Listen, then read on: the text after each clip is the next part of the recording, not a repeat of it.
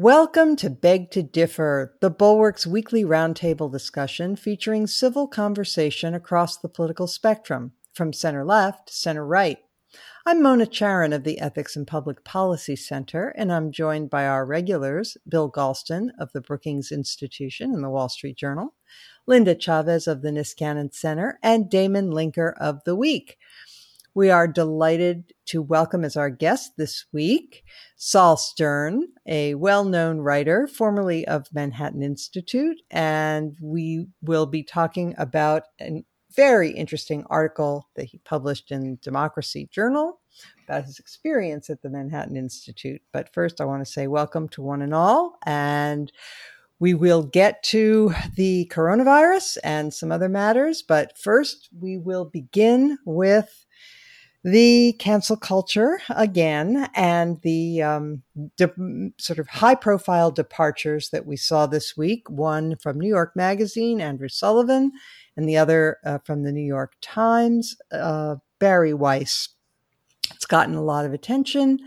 Bari Weiss wrote a very public and very long letter of resignation in which she really lit into her former employer, accusing them of being basically being run by, she said, Twitter is not on the editorial board of the New York Times, but it might as well be, something along those lines, that they were basically in thrall to the internet mobs and to the woke mobs.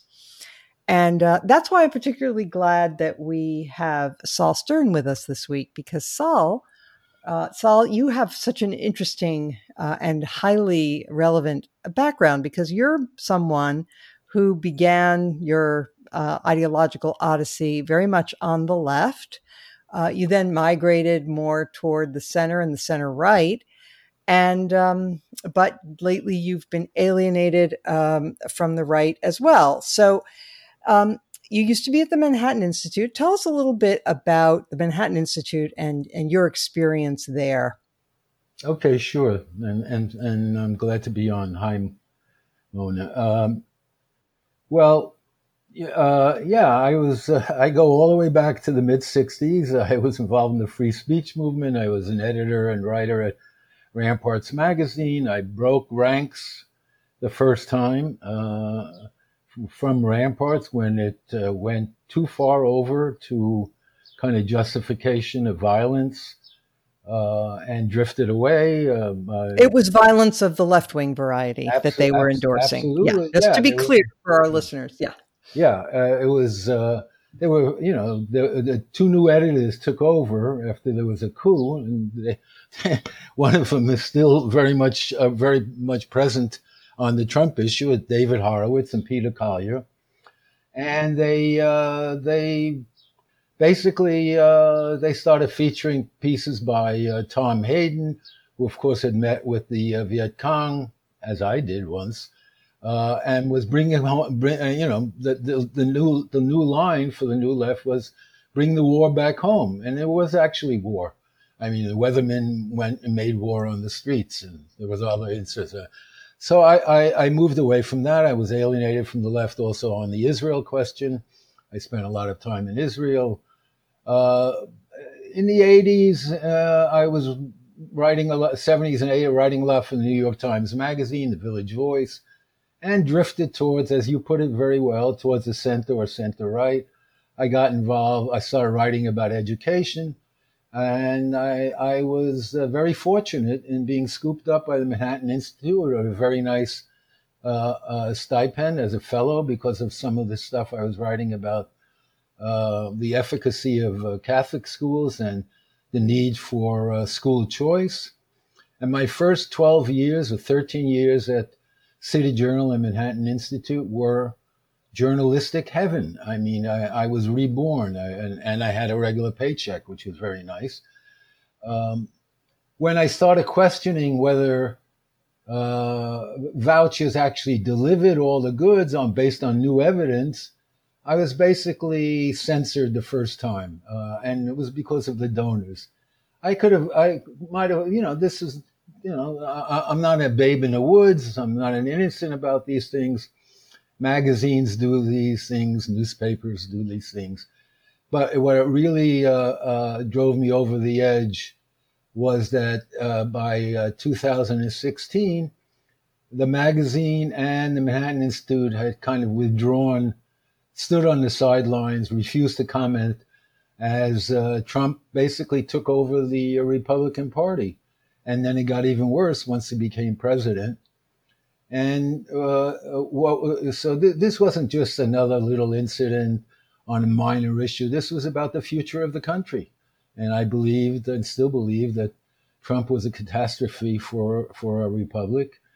And what was made it all worse is not only wasn't I allowed to write about Trump, but it was pretty clear that the censorship was coming from the two main people, two billionaires on our board of trustees. One was Paul Singer, who actually was anti-Trump early on in the Republican primaries, and Rebecca Mercer, who moved to Trump after somewhere in the middle of the campaign.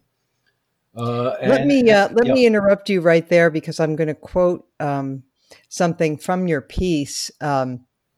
This is you quoting Heather McDonald, who's a very gifted writer for City Journal and very influential on the right, especially on matters of policing. You quote her in 2016. This is what she wrote about Trump then. Quote, "While the Republican establishment deserves its comeuppance, the fallout to the country at large of a Trump presidency would likely be as dire as his critics predict. Trump is the embodiment of what the Italians call maleducato, poorly raised, ill-bred. Indeed, judging by the results, his upbringing seems to have involved no check whatsoever on the crudest male instincts for aggression and humiliation," unquote. And you wrote that you were expecting more like that. You were expecting the magazine City Journal, which is published by Manhattan Institute, to continue along those lines. But instead, they basically put the kibosh on any anti-Trump commentary, right? Well, during the primaries, they put the kibosh on any commentary at all. They decided to just bow out. Now, I'm not sure why that happened. Was it the editor? Was it conversations with some of the donors? That's a possible theory, because at the time that Heather wrote that article, which is a brilliant article, and she turned out to be quite prophetic, didn't she? At that time, there was a split on the board between the two major funders. Paul Singer was all in for Marco Rubio, and Rebecca Mercer was on, moving away from Ted Cruz towards Trump. I'm not sure that was the reason, or my editor, Brian Anderson, had other reasons, but he decided that we weren't just going to get into this. There was some rationalization by people. Well, City Journal tends to focus on policy issues. It isn't that political. But in any event, I let that go. I did write about Trump for other publications during that period. And I assume this was what was fascinating. Like everyone else, I assumed, okay, what's the big deal? Trump, there's no chance that Trump will win. November will come. Hillary will be president, and we'll go back to criticizing presidents the way we always do. But it didn't work out that way. And then it became obvious when the magazine, just as Trump was inaugurated, the magazine ran a very long piece by Victor Davis Hanson explaining the Trump victory. Yeah, and Hanson is maybe the leading intellectual Trumpist in the country today. Quite eloquent, very learned. And after that article, that pretty much set the tone. Nobody was allowed to question it. I wasn't allowed to write about Trump as president as well. Yeah. Now, Linda, let me bring you into this conversation. What Saul experienced at the Manhattan Institute has been replicated many times at various other conservative institutions. So which side would you say is the more illiberal in our time, the woke left or the right?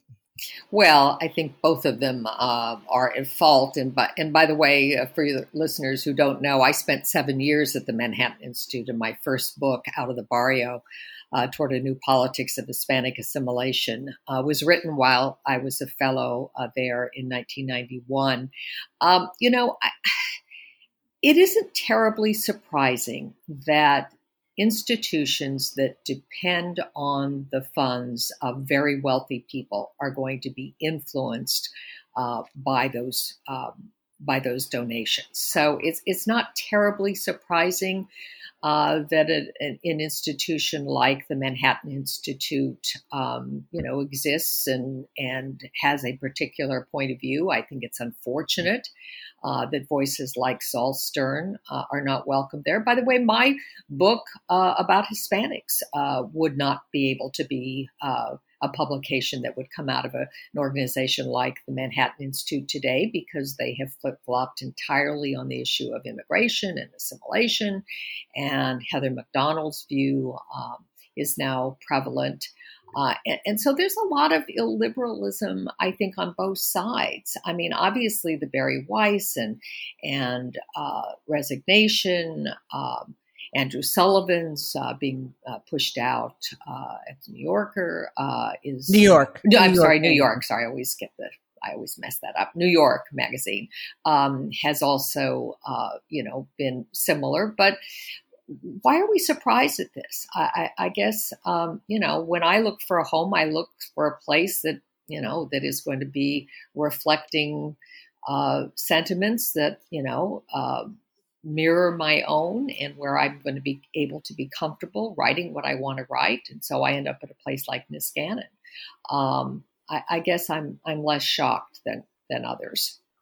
So, Damon, donors have influence over small publications that don't rely on subscription for their financial health. And so Linda says that's just the way it is. And but organizations that do rely on a subscriber base, whether it's talk radio or cable television or larger media outlets, they too are enthralled to their audience, right? I mean, of course. I mean, I see all of this as it kind of has two dimensions. On one dimension, yes, it is the case that it's not surprising or bad that private institutions, have their kind of range of opinions that they cultivate in journalism, whether it's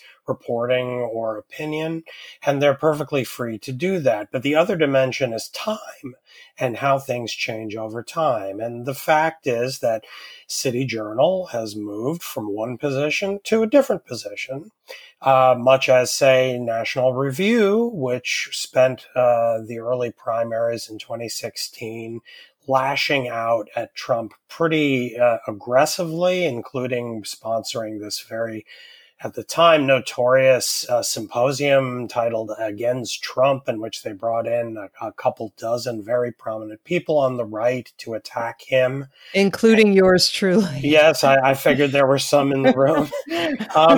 And then on the other side, you have places like the New Republic, where Andrew Sullivan used to be an editor long ago, where I used to write regularly. I had a blog. I was a contributing editor of the magazine and left when it lurched to the left.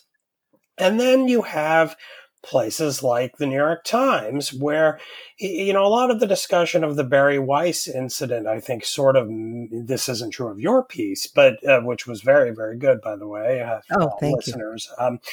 You might want to take a look if you want to get up to speed on some of the issues involved there. But a lot of people commenting on the Weiss situation seem to be under the impression that she was primarily a columnist, but she was not. She was an editor who occasionally wrote a column or a feature that, of course, had to be vetted and edited and approved like anything else that runs in the paper. But she was mainly brought in by James Bennett, who was pushed out a couple of months ago, to be an editor, to bring in a certain kind of commentary to the op-ed pages, a certain kind of view of not necessarily, say, pro-Trump, but outside the normal lines of New York Times reader thinking about what's going on in the country since Trump won. And she did that, I think, very well. So what her being essentially pushed out and then resigning after a lot of abuse on the staff was effectively a large part of the staff saying, we don't want to be the kind of paper that publishes that kind of stuff. So get out. We're going to make your life miserable just as we would in a high school cafeteria to a kid we don't like. We're not going to actually be able to physically get you to get kicked out, but we'll make your life so miserable that you'll just leave and go to another school. That's what they did to her. And so that's the other dimension, that we're living through time in a period where lines are shifting, and they are shifting in anti-liberal directions on both sides. Yeah, Bill, something that both Damon and Linda said, and Saul too, I'd like to follow up on, because of course it's true that publications have a point of view in many instances, certainly journals of opinion, that's their function, and they can change over time. But what impairs their credibility and their integrity is when the change is so rapid and so complete that it gives the reader whiplash. And arguably, the conservatives, and I'm more critical of the right than I am of the left because I'm basically of the right. But conservative publications and institutions kind of reminded me in the Trump era of the communists in the 1940s, who, all throughout Europe and the United States, the communists were for getting along with Hitler as soon as the Hitler-Stalin Pact was signed, and they, were 100%. And then when Hitler invaded the Soviet Union, they were, they turned on a dime, and it was all about, opening a second front. And similarly, conservatives have turned on dimes on lots of very crucial issues going to the heart of what people used to think was what it meant to be conservative. Matters of character, matters of free trade, matters of honesty, matters of good government. Do you see a similar, so how do you evaluate that? Are you more critical of the left than you are of the right when it comes to these matters? Well, I'm critical of any publication, any movement, any individual that puts power over principle. It's just as simple as that.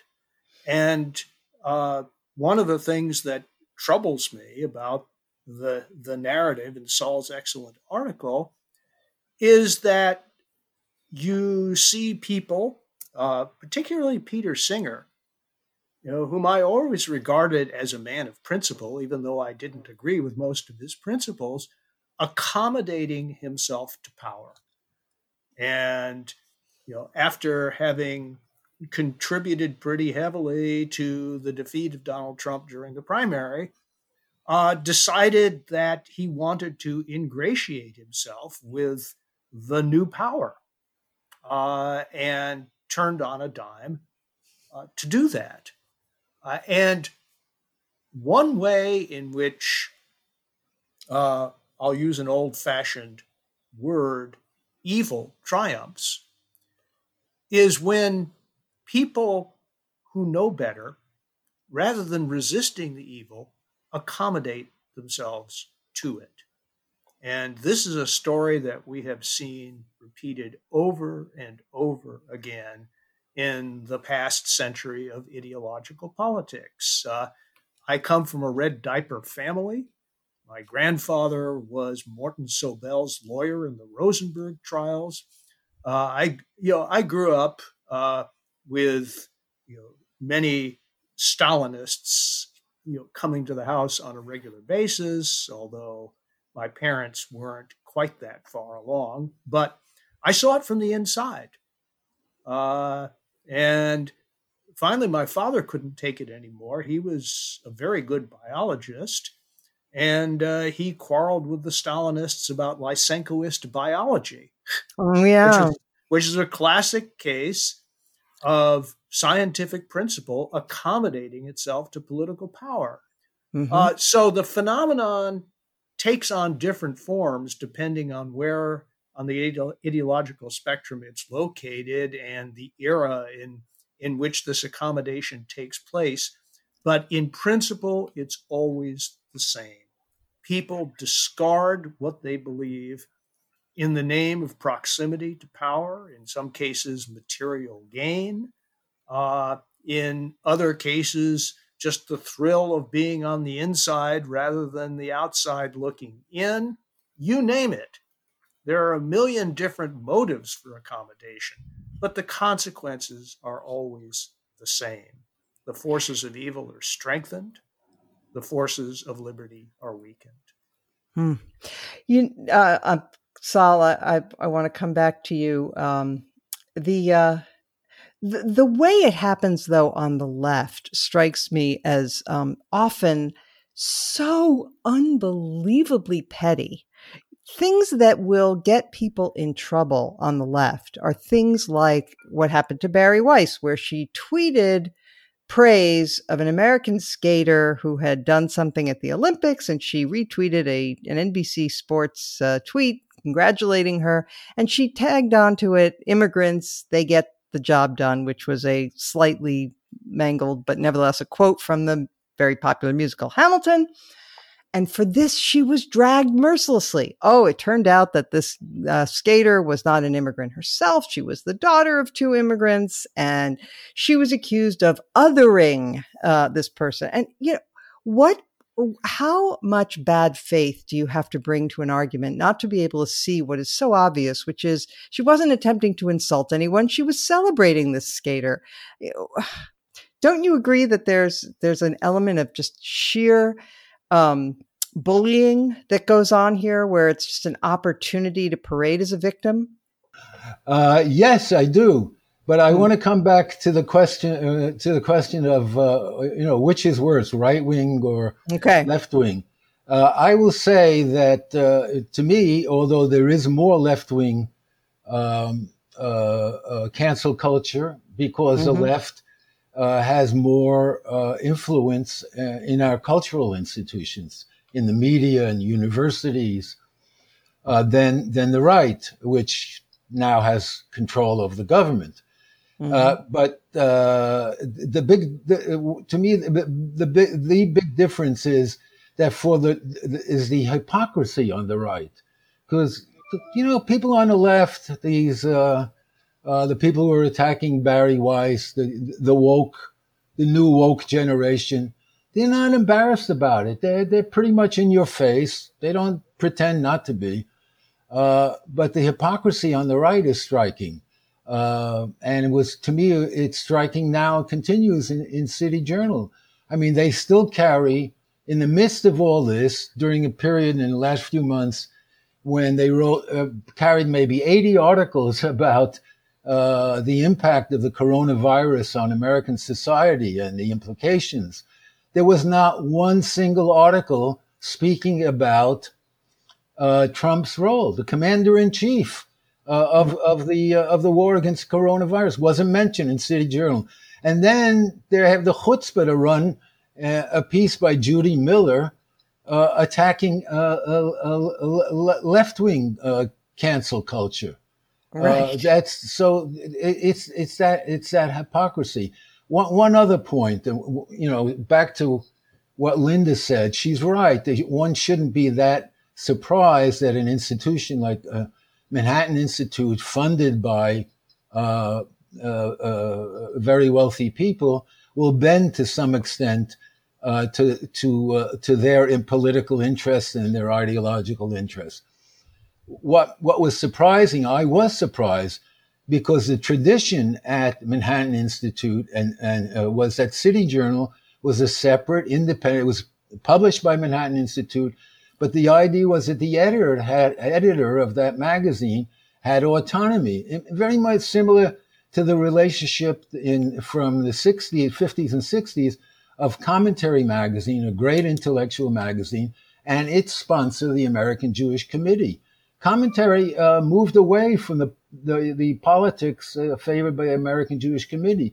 But the tradition was, well, we can fire the editor if we want to, but we're not going to interfere. It's an independent matter. And that was true at Manhattan Institute and City Journal for the first 12 or 13 years I was there. And I give Myron Magnet, my editor, credit for that. He fought very he fought very hard to maintain the magazine's independence, but eventually they did get rid of him, and the whole model changed so that the donors began to have influence, not just on what is turned out by Manhattan Institute, but in the actual content of City Journal, which, in my view, compromised this magazine's intellectual integrity.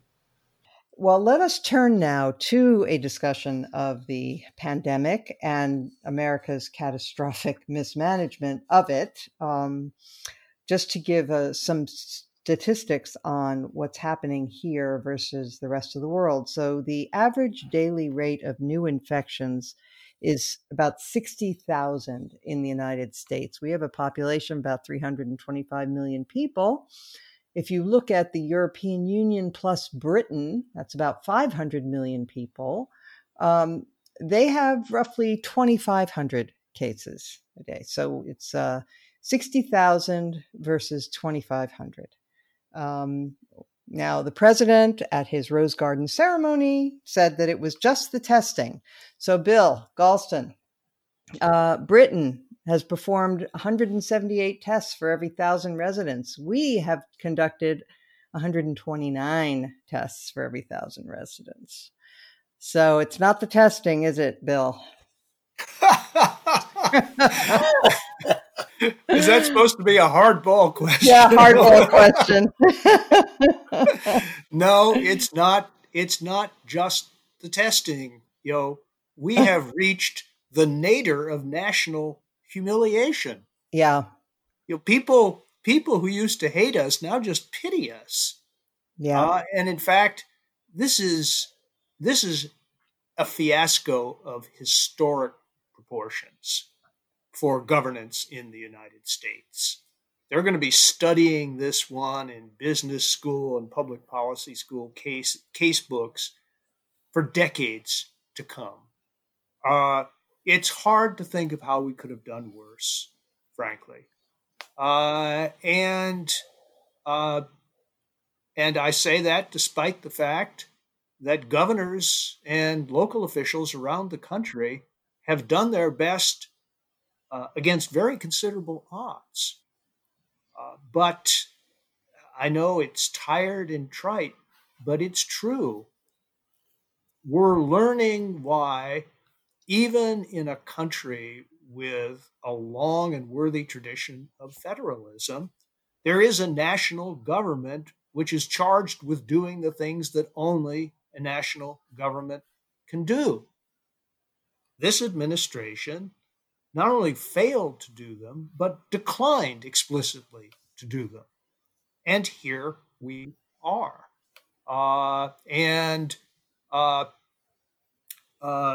The president's former chief of staff, Mick Mulvaney, just a couple of days ago, published a piece in which he said, quite frankly and accurately, that the testing component of our national response has been disgraceful. He's right. But the only way to avoid that outcome would have been for the Trump administration to take responsibility, not for conducting the testing, but for ensuring that adequate materials were available to states and localities at fair prices. They decided not to do that, and the outcome has been shortages, states frantically competing against each other and foreign governments for scarce materials, waits as long as 13 hours in 100 degrees heat in Phoenix, Arizona, just yesterday and the day before to get tested. This is pathetic. There are countries with a tenth of our per capita income that are doing better than we are. I don't know where to start. I don't know how to end. I'm embarrassed for our country. What more can I say? Damon, I was talking to someone recently who has dual Canadian-U.S. citizenship, and was reflecting on the fact that the Make America Great program has now reached the point where an American passport cannot get you into Canada. Yeah. I agree with everything Bill said, and much more. I'm actually writing a very gloomy column today about much of this. Just today. Earlier this week, you started to hear that the CDC was going to start to take control of kind of virus-related data and put it in a database that wouldn't be accessible to the public. And as of this morning, the CDC.gov hospital capacity dashboard has gone dark. The CDC director has said that the CDC still has access to the data, but will no longer be making the public, giving the public access to it. This is really where we've ended up with. Donald Trump actually believes, and he told us this in The Art of the Deal, that if you lie, you effectively create an alternative reality in which you can do anything you want. That was his business model, and he is now doing it in the United States. He actually thinks that if we don't test, if we don't publish facts about what is happening, that he can somehow make this all just disappear and pretend everything's great. That is beyond anyone's worst nightmare of whatever you want to call it, postmodernism, relativism, Karl Rove's little quip, supposedly his quip in that story in 2004 about the reality-based community and sneering at it. It's really beyond imagining that we have ended up here, the most powerful country on the planet, at least until now. As Bill was saying, one of the, such a rich country, which with so much state capacity until about 2 weeks ago, it seems, we're just sort of like sitting here going down, and it is extremely distressing. Especially in these states like Texas and Arizona and Florida. What is there to say beyond just enumerating this endless list of failings and embarrassments? And it's people's lives that are at stake ultimately, and they're going to die. And here we are. Oh, but Saul, it's not true that President Trump hasn't managed this. He's managing it. He had his trade advisor put out an op-ed attacking his medical advisor, Dr. Anthony Fauci. So he's been busy. Yeah. And this is an example, to come back to the point about cancel culture, right-wing and left-wing cancel culture. Right-wing cancel culture is not only more hypocritical, but this is an example of cancel culture in power, where you cancel science, cancel the CDC, cancel Fauci. This comes closer, though, I hate to make historical analogies, and everyone, people pro-Trump will say, oh, you can't possibly compare Trump to Stalin. Of course I'm not. And I'm not comparing the United States to the Soviet Union. But this is the kind of stuff that not only was going on with the cancel science, the Lysenko business and stuff like that, but it's being supported. It's being supported by intellectuals in the United States. I don't know how many, particularly younger writers who were so offended by the left, who are also arguing that, and they're taking a cue from my old friend Heather McDonald on this, that there's something tyrannical about asking you to wear a mask. Showing a little concern for your fellow citizens, trying to help make sure your grandparents don't get sick, and I'm one of those grandparents, is an act of tyranny. This is intellectual degeneration of the worst kind, and it's only happening on the right. Yes, of course, the left-wing cancel culture is very annoying. It's absurd, but it is not as deadly as this kind of right-wing cancel culture. Linda? Could I make you even more depressed? Because I agree with every single thing that all three of our other guests have suggested. But it is worse than that. It is worse than Donald Trump. The fact is, and some of you who came out of the left, as I did, will recognize the phrase bourgeois individualism, an old left critique. But the fact is, there is this kind of weird individualism in the United States where people, and clearly a large portion of people, maybe it's only the 1/3 that supports Donald Trump, but that's huge, refusing to wear a mask, refusing to do what needs to be done to lock this pandemic down. If it was just Donald Trump, it would be bad enough. But the fact is, he has followers, and those followers were attracted to him in the first place because of this kind of Yahoo mentality. And this idea that they're going to show, that liberty means being able to cough in somebody else's face or breathe their germs all over them. And this is what is most worrisome to me, is that there has been, that there is this culture in America that is antithetical, number one, to among a large portion of the population, to believing in science, to believing in experts, and number two, to believing that the community matters as well as the individual, and that individuals' freedom is not absolute, and that what I do, if it affects you, whether it be smoking or, not wearing a helmet and getting in an accident if you're on a motorcycle and having taxpayers have to foot part of that bill, all of these things. There are kinds of restrictions on human behavior that we need to voluntarily engage in if we're going to be able to survive something like this pandemic. That's a great point. Yeah, the old libertarian line was always, your freedom to swing your arm ends with the tip of my nose. But let me just add to what you were saying, Linda, with this speculation, which is that, yes, you're right. This theme, don't tread on me, I know my rights, is part of the American tradition, but it was always leavened by people's local community and religious life. And religion has many faults, but one of its virtues is that in addition to your rights, you're taught your duties and your obligations to others and to your community and to God. And as we have become less and less of a church-going, synagogue-going, mosque-going people, we have kept the sort of truculent assertion of our rights, but we've neglected all of the duties.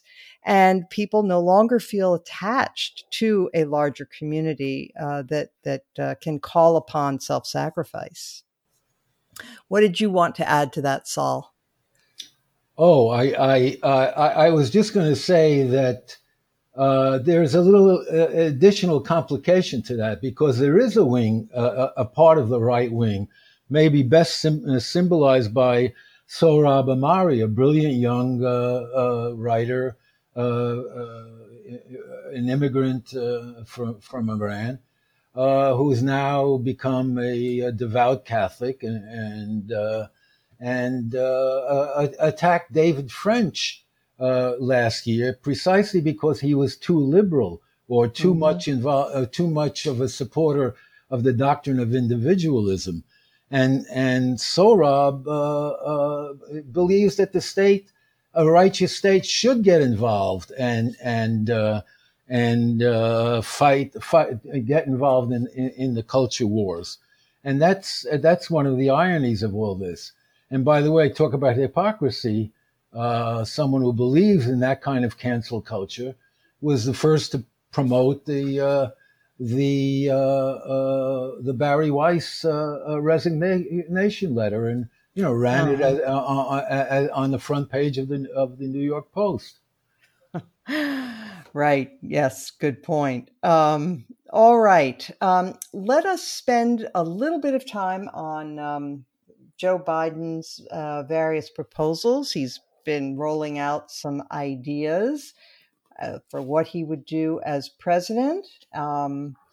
Some of them sound slightly familiar and not in a good way, Bill Galston. Like he emphasized the importance of buy American.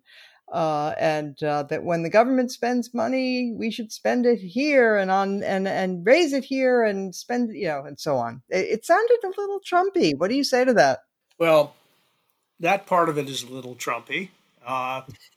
And I can't say that I'm entirely opposed to the idea that if you have countries like China massively intervening in their markets in order to secure national advantage, that at some point a country like the United States, if it can't fight that, may have to mirror it.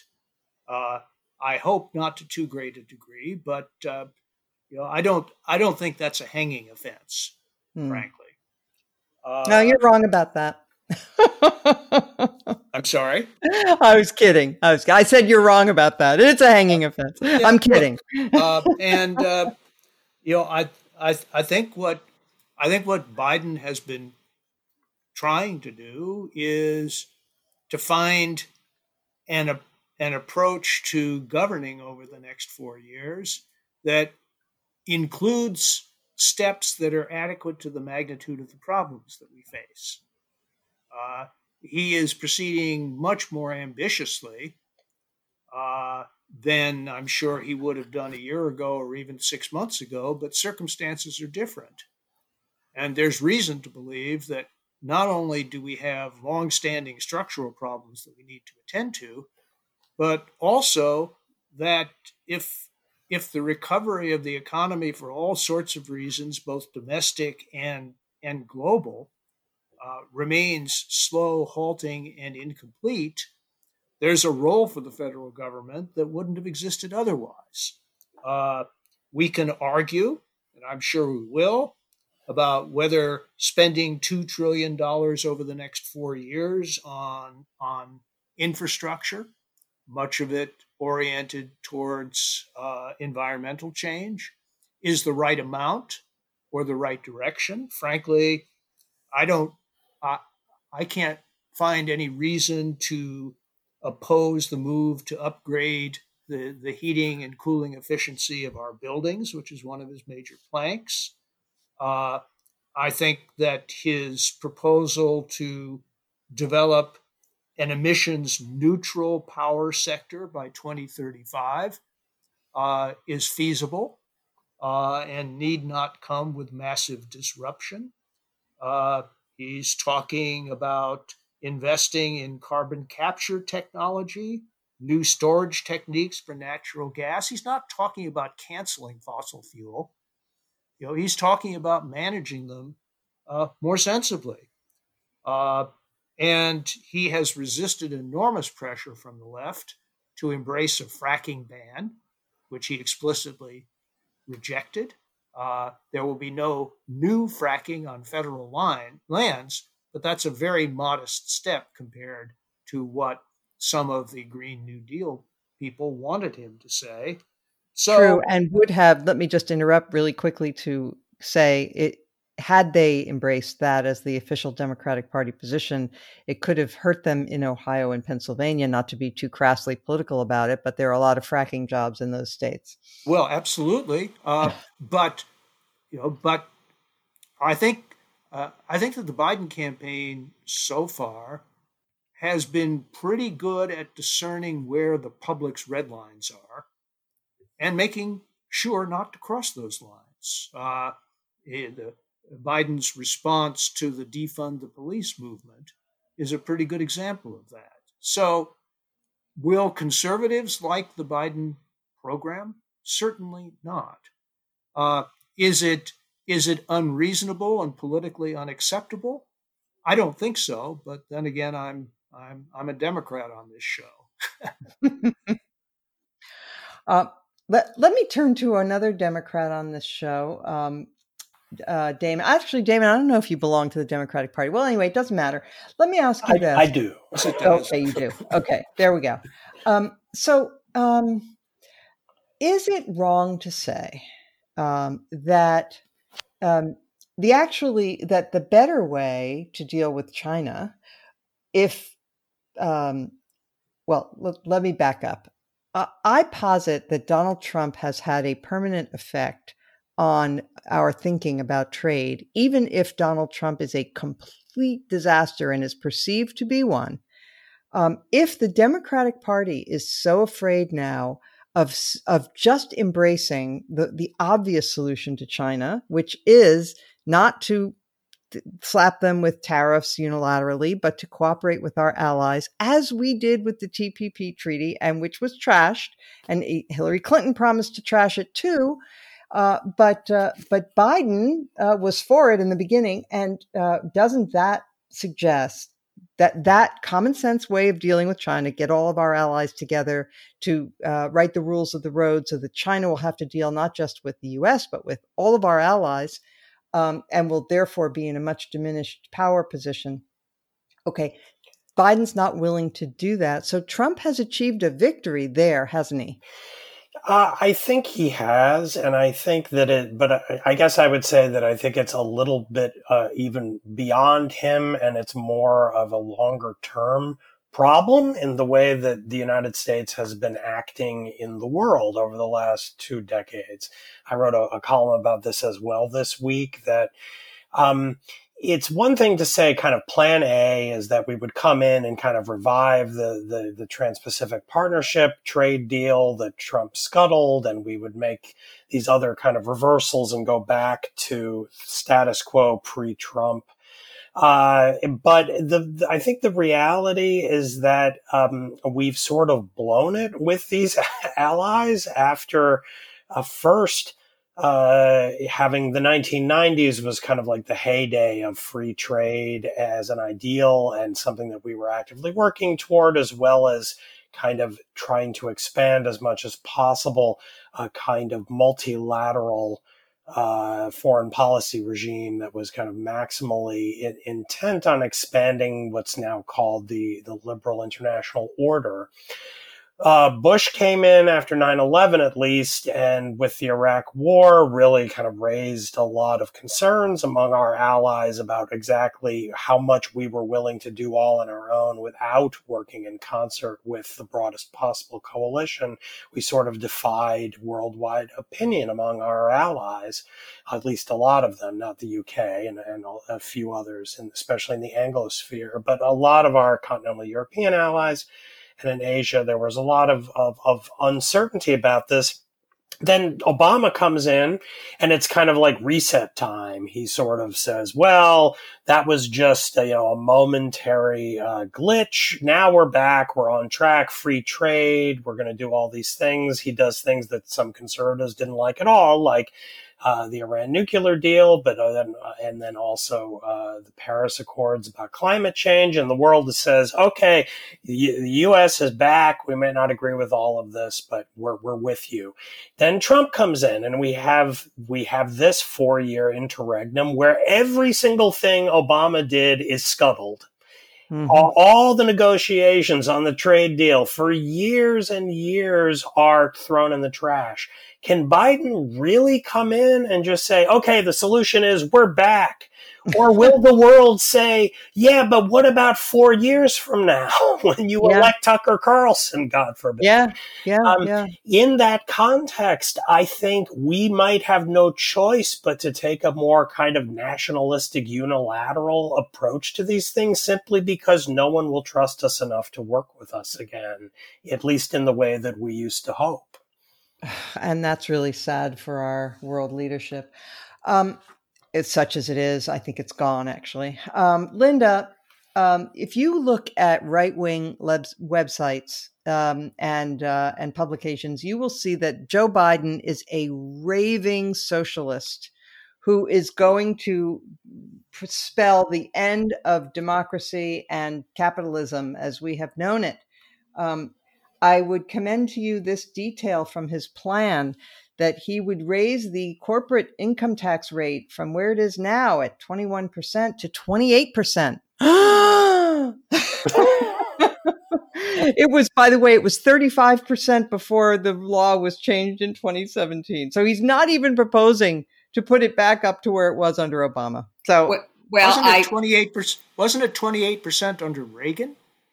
That might be. It sounds right. That sounds right. Yeah. But I'm frankly, as you might expect, I'm not anxious to raise corporate income taxes. I'm not sure that is, going to produce a lot of money because, as somebody who sits on a corporate board, we have very good ways of figuring out, how not to pay them. So, in corporate America. And I agree with you. By the way, corporations don't pay taxes. They just I know they pass it along to absolutely. Right.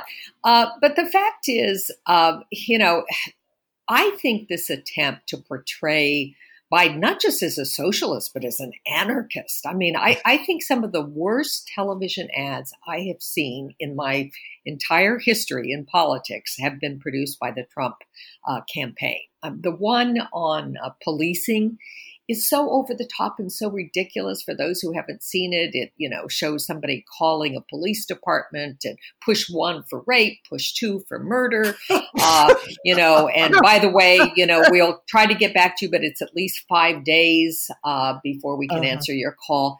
I mean, they're ineffective. And I actually believe that Trump himself is basically dictating what goes into these commercials, because nobody who, is in Madison Avenue would ever come up with these ridiculous advertisements. So the whole campaign is so over the top, and it's backfiring.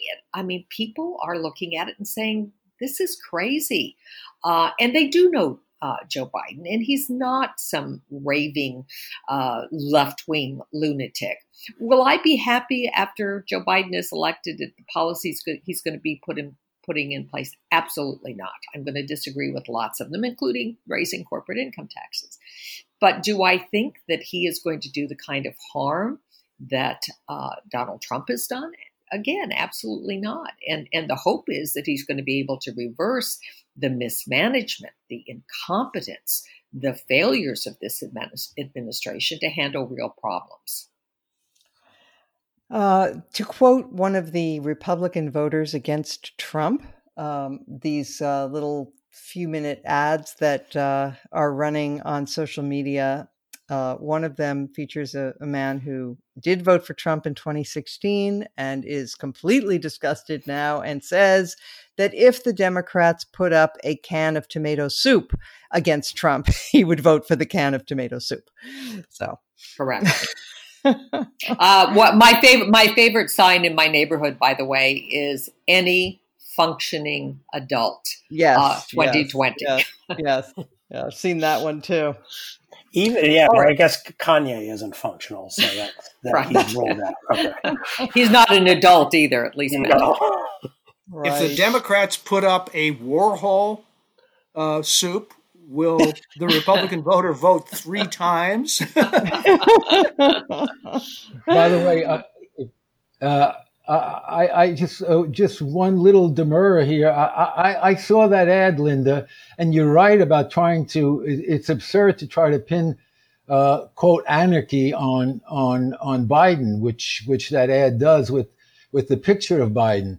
But I wouldn't underestimate the fact that there's going to be a counter reaction to the excesses of the protests and Black Lives Matter in the refusal to discuss. You don't see much discussion of the fact that these things, the attempts to defund the police, has led directly to an increase in crime, and particularly in black areas, and that's going to. I think that's one of Trump's last shots. And if he did it in a sophisticated way, Saul, I would agree with you. Yeah. But he's not. And that's the problem, is that he, even when he has an issue that could work to his benefit, he screws it up. But as potential voters are not very sophisticated. I mean, people who are undecided may not be very sophisticated. And they'll see what they'll see around them, unless it changes. They'll see what looks like anarchy, and the police losing control, and that is a real danger. And it's even more important for Biden to speak out very forcefully about that. Yeah, I mean, I do think that is a potential vulnerability for the Democrats. I agree with Saul about that. It doesn't seem that the violence has gotten to that point, but if it does, it would present a genuine challenge for the Democrats. Bill, did you want to follow up on the trade issue or? I did, but I think we're getting close to the end. And, Okay. Save it for next time. I think we will want to return to it because it is a very complicated issue that we have not even begun to scratch in this conversation. That's absolutely fine. Yeah, we will do that for sure. Okay. We come to our final segment now, something that we want to applaud or condemn. Linda, let's start with you. Well, I was going to point to an article. It isn't even applauding or condemning, but I thought it was an interesting piece in the New York Times. Why does America have old leaders? This is something that I think we've talked about on the show. And as a group, you're not included in this, Mona, or you, Damon, but a bunch Damon's of younger than I am. But the rest of us are septuagenarians. And, why is it we have such old people who are running for office? In the article by Ian Prasad Philbrick suggests that there are a couple of reasons. One is just the mere fact of the baby boom, which hit the United States in a way that it did not other countries. We just have this huge cohort of people, but also the way in which we elect leaders. It's a direct election has been a factor, and I think it's I'm not happy about it. I don't like the fact that people who are in their 70s are the only choices that we're going to have in November. I think that's not necessarily good for the country. And so, trying to figure out how we produce new young leaders in both parties that are responsible, I think is important. Okay. Bill Galston. Well, I'd first note that Democrats had the opportunity to nominate someone exactly half Joe Biden's age, and they decided against it. And Biden doesn't seem so old to me. That's but what I want to note, neither to applaud nor deplore, is that people have been wondering for a while whether Trump's travails would spread to the rest of the Republican Party. And I think the evidence is now mounting that it's the latter, that it will spread. Just today, Gallup came out with a new survey on party affiliation, and the results are really quite stunning. At the beginning of this year, Republicans actually had a 2-point edge in party affiliation nationwide. Today, the Democrats have an 11-point lead in affiliation. Democrats and leaners are now 59%, 50%. Republicans and Republican sympathizers are now down to 39%. And that's a fall of 5 percentage points for Republicans in the past 2 months. Something is happening out there, folks. Is it still the case, Bill, that independents are the plurality? No. It from a political science standpoint, independents like Caesar's Gaul are divided into 3 parts. There are self-proclaimed independents who are the functional equivalent of Republicans. There are self-declared independents who are the functional equivalent of Democrats. And the final third of independents, who are now somewhere between 35 and 40% of the population, are the true independents who don't lean in either direction, who don't behave like members of either political party. They tend not to vote very much either. So they're not all that important. So the idea that independents now dominate the political scene is a myth. Interesting. Okay. Saul. Yeah, I want to call attention to Poland. We have forgotten about Poland. We are so preoccupied in the media about Trump. It's unbelievable how little news there is about the outside world. Well, we liberals, we Democrats just had a huge setback in Poland.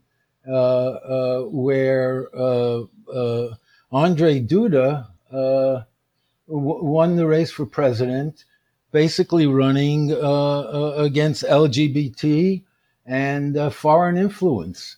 And the Law and Justice Party is going to consolidate power in the most important country in Central Europe and point the way to what cancel even more for the Trump administration, if Trump is reelected, of what cancel culture in power looks like. But I also want to applaud Anne Applebaum, whose book I'm reading, and it is coming out next week. I urge all of you. One of the few reporters we have who, persists, partly because she lives in Poland, is reporting on developments in Central Europe, and they're very important. Anne, of course, has been a guest on this podcast, and I'm sure will be again, and has written really fantastic, award-winning books about the Gulag Archipelago and other light subjects. All right, Damon. At the risk of sounding a little bit like a suck-up, I want to draw attention to an essay by one William A. Galston in the new issue, the July issue of Journal of Democracy, titled The Enduring Vulnerability of Liberal Democracy, which is a really excellent essay that tries to defend liberalism against its critics, but by way of doing it exactly the way I think it should be done, which is by acknowledging liberalism's weaknesses, by acknowledging the fact that a lot of its critics are sort of more with the grain of human nature than liberals often end up being, in the sense that they try to fulfill aspects of the human soul that are perhaps not directly fulfilled by liberal politics and liberal societies. So it's a very careful and nuanced treatment of an extremely important. Excellent. Well, actually, you have identified a theme for our final segment, because I, in turn, want to praise an excellent piece by one Damon Linker, which appeared in The Week this week. The title is "The Flight 93 Election Ended in Disaster." And if people recall, there was a famous essay written by a fellow named Michael Anton in 2016. It got tremendous attention on the right. Rush Limbaugh read pretty much the entire thing on his radio program, and it argued that the nation was like the passengers on the doomed Flight 93, and they had only two choices: to die, which would be let Hillary Clinton win, or to storm the cockpit and possibly save everyone. And that was the option that's how they styled it, voting for Trump. And as Damon says, they turned themselves into heroes for voting for this con man. In any event, it's a brilliant piece. It also discusses the fact that this choice has led to exactly the kinds of disasters that the people who believed in that article thought they were averting. And so I highly recommend it. All right. Thank you, one and all. Thanks to Saul. And we'll see you all next week.